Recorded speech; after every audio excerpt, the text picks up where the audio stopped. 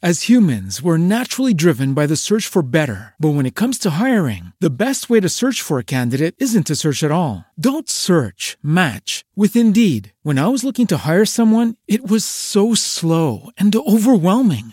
I wish I had used Indeed. If you need to hire, you need Indeed. Indeed is your matching and hiring platform with over 350 million global monthly visitors, according to Indeed data, and a matching engine that helps you find quality candidates fast. Ditch the busy work. Use Indeed for scheduling, screening, and messaging so you can connect with candidates faster. And Indeed doesn't just help you hire faster. 93% of employers agree Indeed delivers the highest quality matches compared to other job sites, according to a recent Indeed survey. And listeners of this show will get a $75 sponsored job credit to get your jobs more visibility at Indeed.com/podcast. That's Indeed.com/podcast. Terms and conditions apply.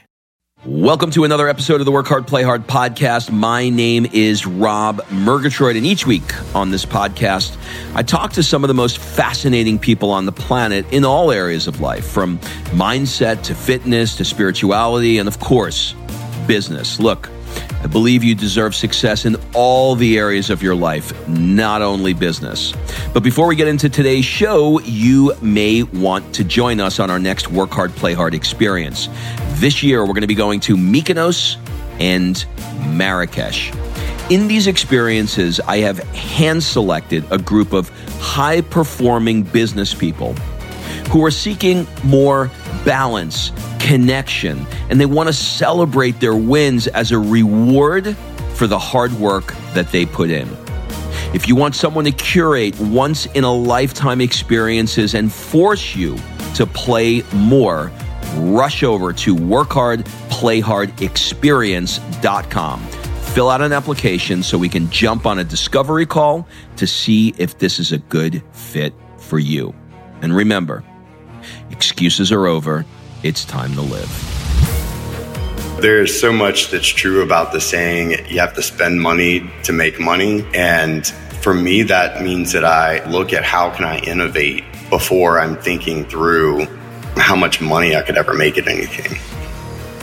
If you really want to make an impact in the world, you have to first identify how you make an impact on yourself.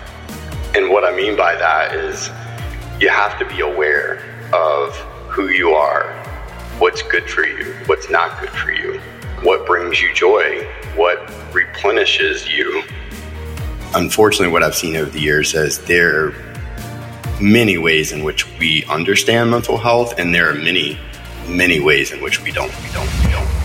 What's up, everybody? Welcome to another episode of the Work Hard, Play Hard show. Today on the show is Matt Marek. Matt is a buddy of mine and a freaking genius, kindest, most wonderfulest person in the world. You can't tell I like Matt, right?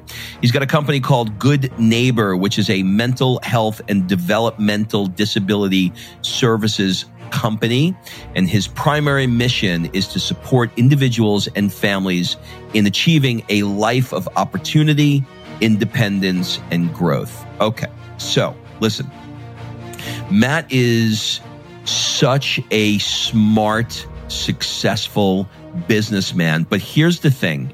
He has such a big heart for the kind of work that he does. So he's not looking, he's financially very successful, but he doesn't look for the financial success. He looks for where he can make impact.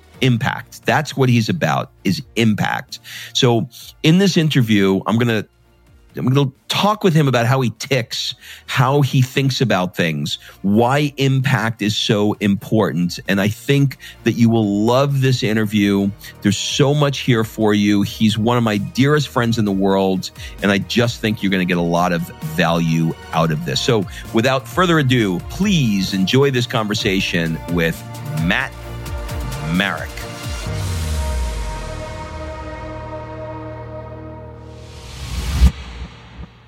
Matthew, welcome to the show. Thank you, Rob. Glad to be involved and get to speak with you today, as always. Our mutual friend Tony said to me, Matt is like one of these guys where he'll go as deep as you're willing to go with him, but he's always going to beat you. He's always going to go deeper.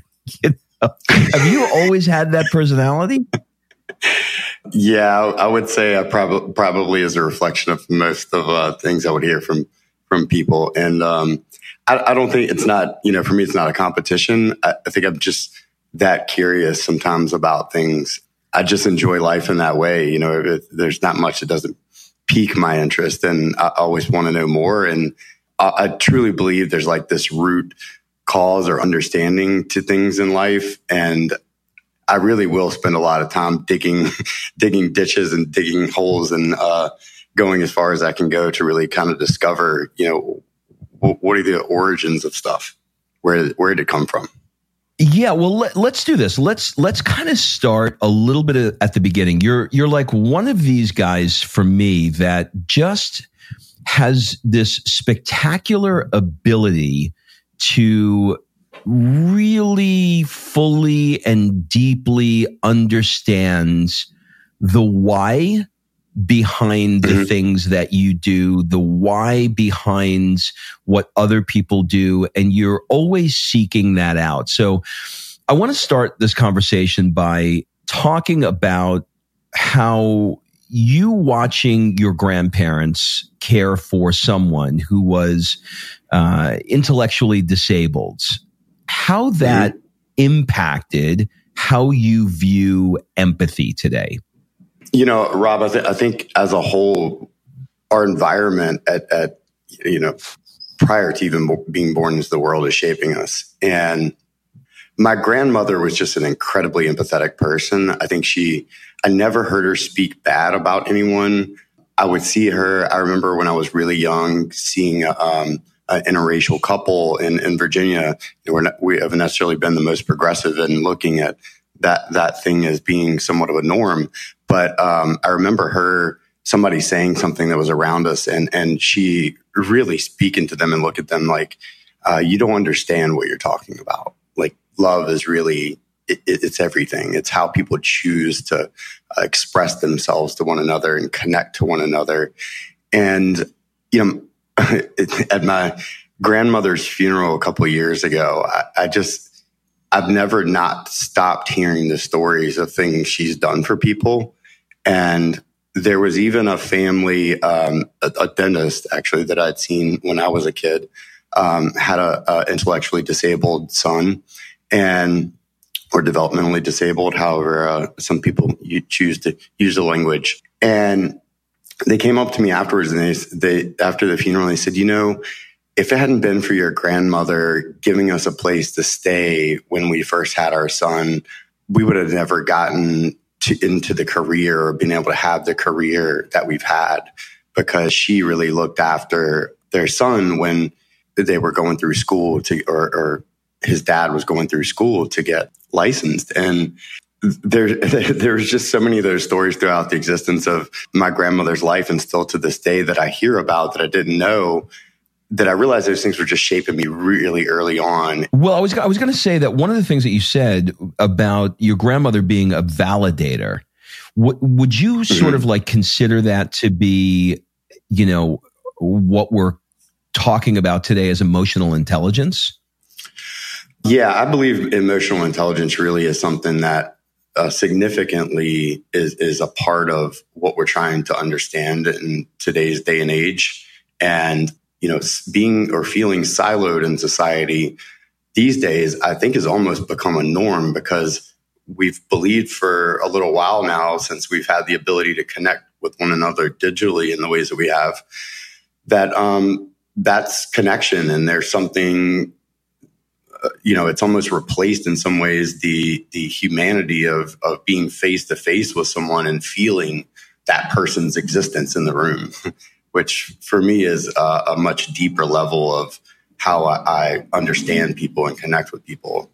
So sort of like where we are in the digital world right now, it's creating this divide where we're not actually taking the time to listen to each other in any meaningful way, and thus creating more separation from each other, more anxiety, more depression. And I would suspect as dramatic as it is, or as significant as it is, suicide, right? Absolutely. And very unfortunately, I think we've seen the increase of that over the past 20 years. I mean, significant increase in suicides. Yeah, I mean, it makes a lot of sense. People seem to me to be quick to dismiss, and they're very, very slow to empathize, particularly in your worlds, being in the business, I guess, I don't know what other word to put it, of mental challenges, right? To help people who want to get better at this area of their life. Could you talk about maybe how you view someone with mental health struggles? Because you're in that world, you're around it all day long, and it's so easy for all of us to pass judgment on somebody, maybe either not understanding the struggles that they have, maybe not knowing what mental illness is, what mental illness isn't. If I go down the beach here in LA and I walk down the beach in Santa Monica, I'm stepping over, homeless people. And, if I'm being honest with you, I'm trying to understand the difference between, are these people that don't want to work, that have given up on life, that are on drugs, that have mental illness. And it gets very, very confusing to sort through that and, become empathetic. So I thought maybe you can, shed some light, since you're in that world, and maybe give people some tools on how they can approach, sort of the world that we're living in now in the larger cities. I'll first answer that question by both qualifying and unqualifying myself. I am not a clinician. However, I did start a company in the mental health and developmental disability space at the age of 24. And I've been in the field now for almost 16 years. And I would say my own understanding of mental health has evolved quite significantly from that point in starting the organization until now. And unfortunately, what I've seen over the years is there are many ways in which we understand mental health, and there are many, many ways in which we don't. And to me, that's why I find right now to be such an incredible time to be involved with it, because people are trying to make sense out of it. It is one of the biggest issues in the world. And I believe the systems aspect of treatment has to change. Bottom line, we don't have systems that are equipped right now to support people. And your mind and your body are not separated. And the healthcare system as a whole separates it. It's a very siloed system in that way. It's very binary in that way. And I believe my true calling and some of the work that I'm doing is to reattach in some ways the treatment ability of the mind and the body to be one again. And those conditions are what lead people down those routes, unfortunately. And we don't have enough job programs to offer people where there's employers who are saying, hey, look, I want to be a part of our community in the way that I'm helping people who are on the streets get back on their feet and find a job. Yeah, I mean, it's really is incredible at how it's everywhere. And, as I travel around the world, I don't see it as much as I do here. There's a lot more poverty in different places of the world that I travel. But it's just always so incredible to me to walk down the streets of, what's arguably one of the richest countries in the world. And yet we've got homelessness everywhere.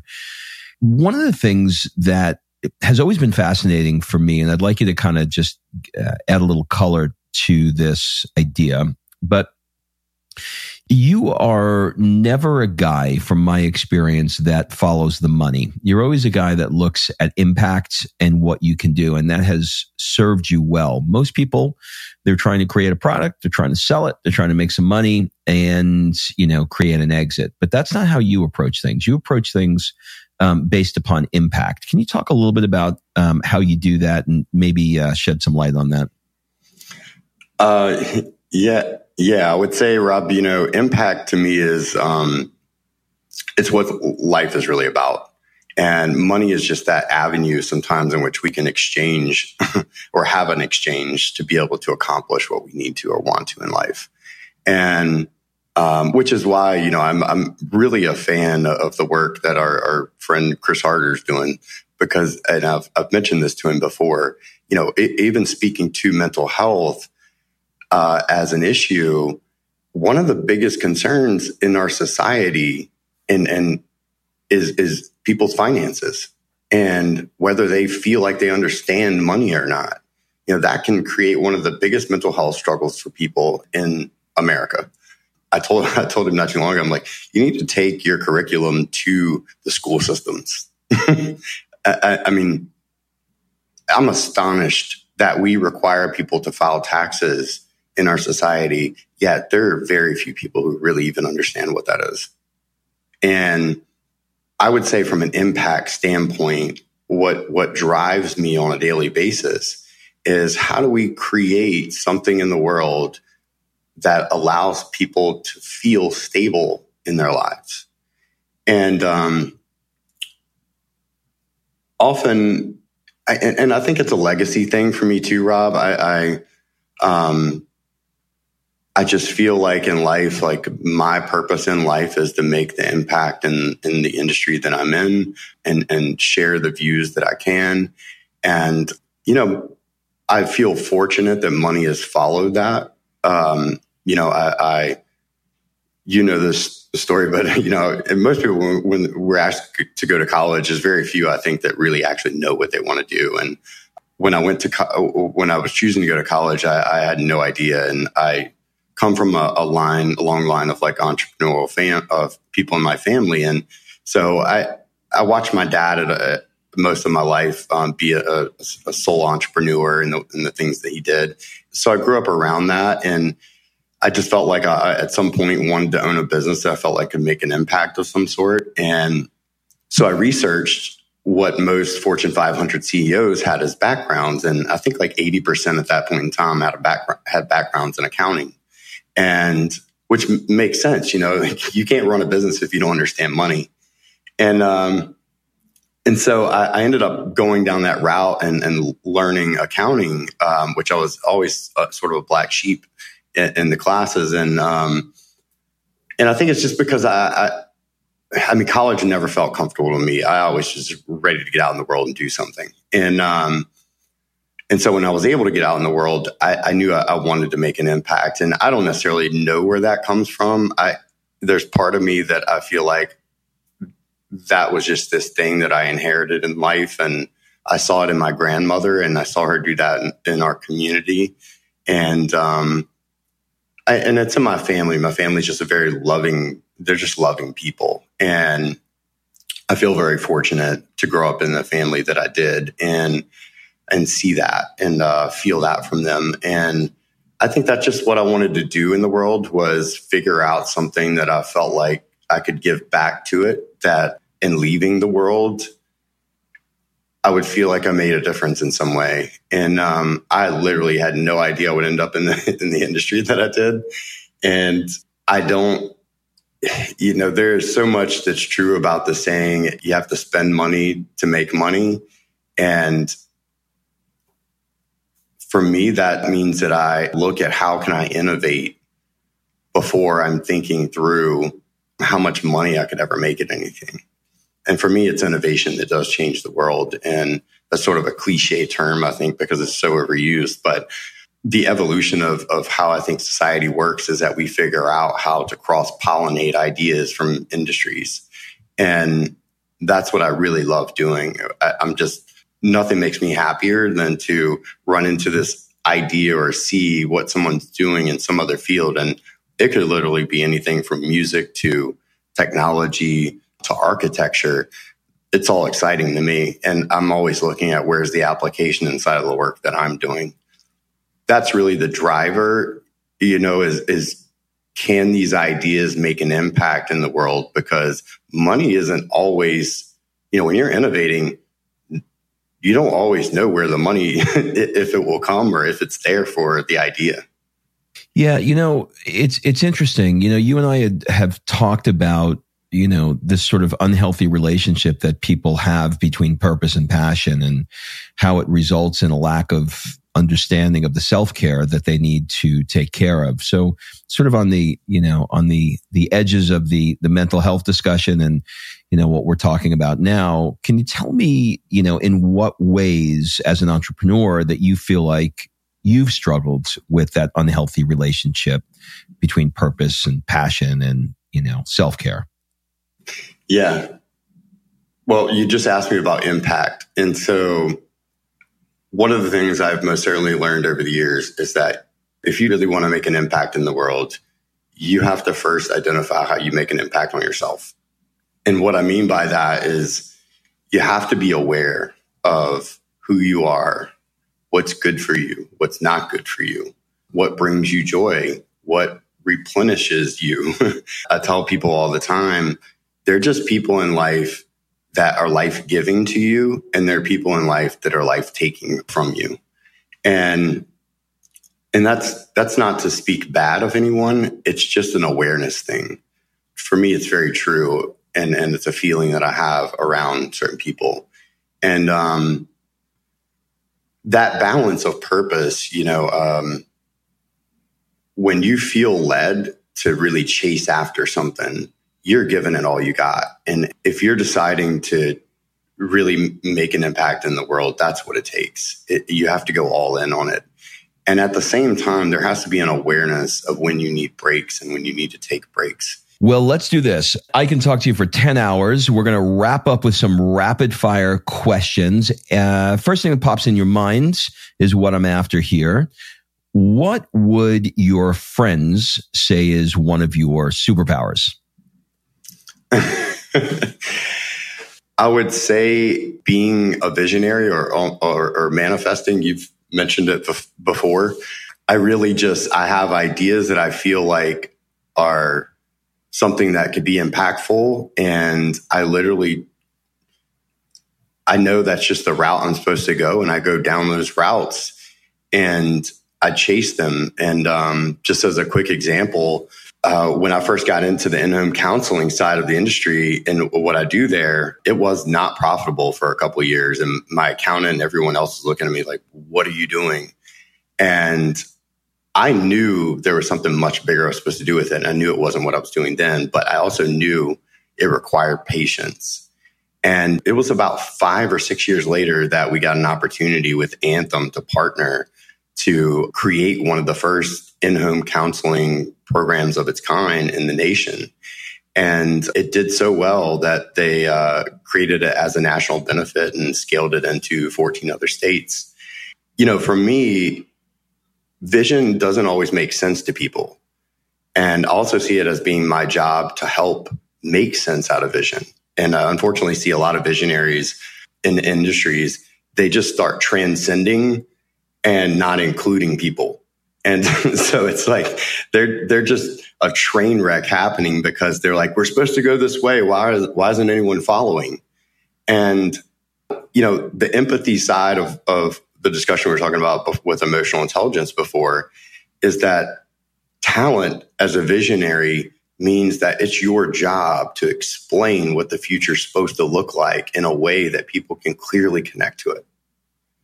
And to me, that matters. To me, that's about empathy. I have to validate when I have an idea. I have to validate that if I can't explain it very well to someone, that I'm going to create anxiety, distrust, and in some ways, a level of disruption that could harm the organization or the systems that I'm involved with. Yeah, makes perfect sense to me. Okay, different direction. What book have you reread the most? I'm going to mention two. The first one's going to be Man's Search for Meaning by Viktor Frankl. I discovered that book in my dark days through a psychiatrist that I was working with. And why it impacted me so much and why I always keep going back to it is that I think the explanation inside of it all is that it doesn't matter what state or environment or whatever it is that you're in, you have this choice to either choose life or choose suffering. And I would think I was just astounded to read some of the content in that book and see just over and over again him choose life in the ways that he did. And the other really impactful book for me, which it's really fun to have a relationship with the people, someone later that I didn't know either one of these guys that wrote the book, but my friend Rob Bell and Mark Boz wrote the book Drops Like Stars, and Rob had the idea or content for it and took it to my friend Mark. And Mark, it's a visual, like, coffee table type book. It's about how suffering breeds creativity. And it's an incredible book from both a visual standpoint and a literary standpoint. It's just one of my favorites out there from a creative side too. Yeah. Man's Search for Meaning, Viktor Frankl's book. That's the answer to that question from the most guests that I have. It's, I finally took the hint and read it myself last year, and wow. I mean, just incredible. Makes you realize life. Okay. Last question before we wrap up. Let's change it up a little bit. What one question would you like to ask me? If you weren't doing podcasting and your mastermind, what would you do? Wow, that's a great question. If I wasn't doing my podcast or my mastermind, what would I be doing with my life or career? Career.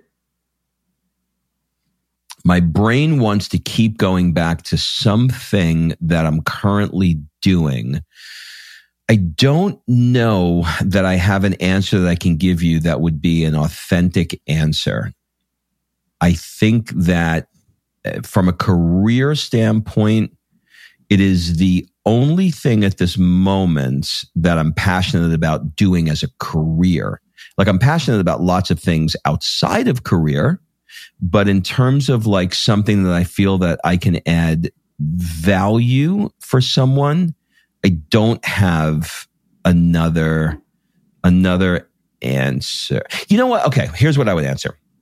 I'm vacillating back and forth between answering this or not. I've always been interested. I've actually never said this publicly, but I've always been interested. I went to the High School of Performing Arts, and I was always around actors. And I don't want to be an actor to be famous. That's not something that I would want to do. But I would love to step into the role of somebody completely different and be able to access that part of my personality and do it on screen. So in other words, like, like not typecast, not Rob Murgatroyd, but somebody that is completely different and be able to share that, whether it's in a theater or on screen. But I'm terrified. But that would be the answer. But I'm gonna think about that more. We'll keep having more talks about it. I think you should go for it, Rob. I mean, there's no reason. I mean, you're well. Listen, you and my mother be the one to buy the ticket. I would come. I would be there.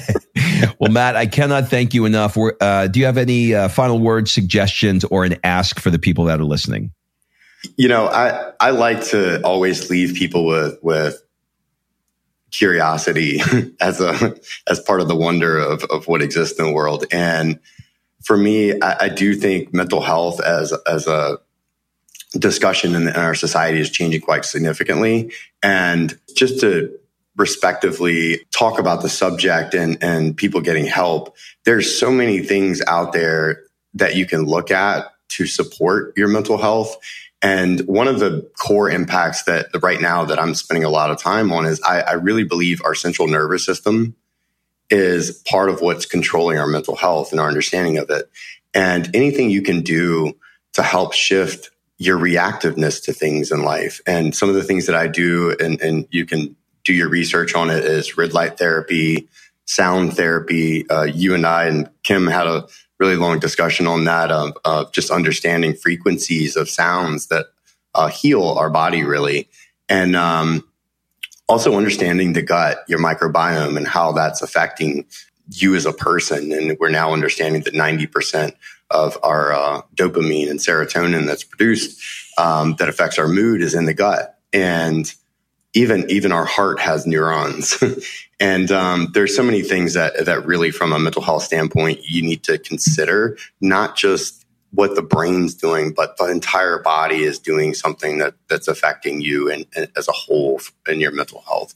And I just advocate for people. Therapy also is just talking to someone in itself, getting it out, relieves the body in some way. And yoga, just moving, allows the body to break some of these bonds that we've held on to in life.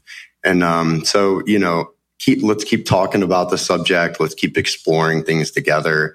And Rob, you're a curious man, and I really appreciate the opportunity to sit down and explore some of our curiosities together when we do.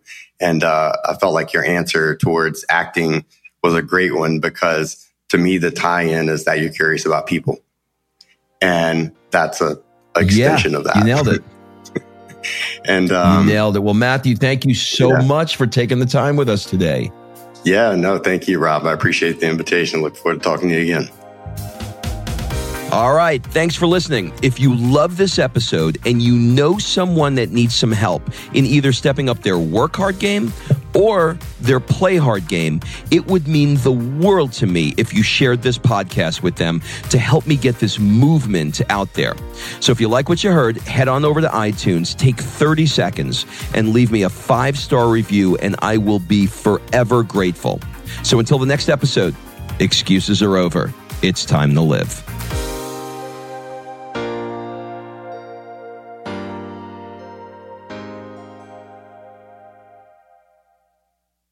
As humans, we're naturally driven by the search for better. But when it comes to hiring, the best way to search for a candidate isn't to search at all. Don't search, match with Indeed. When I was looking to hire someone, it was so slow and overwhelming. I wish I had used Indeed. If you need to hire, you need Indeed. Indeed is your matching and hiring platform with over 350 million global monthly visitors, according to Indeed data, and a matching engine that helps you find quality candidates fast. Ditch the busy work. Use Indeed for scheduling, screening, and messaging so you can connect with candidates faster. And Indeed doesn't just help you hire faster. 93% of employers agree Indeed delivers the highest quality matches compared to other job sites, according to a recent Indeed survey. And listeners of this show will get a $75 sponsored job credit to get your jobs more visibility at Indeed.com/podcast. That's Indeed.com/podcast. Terms and conditions apply.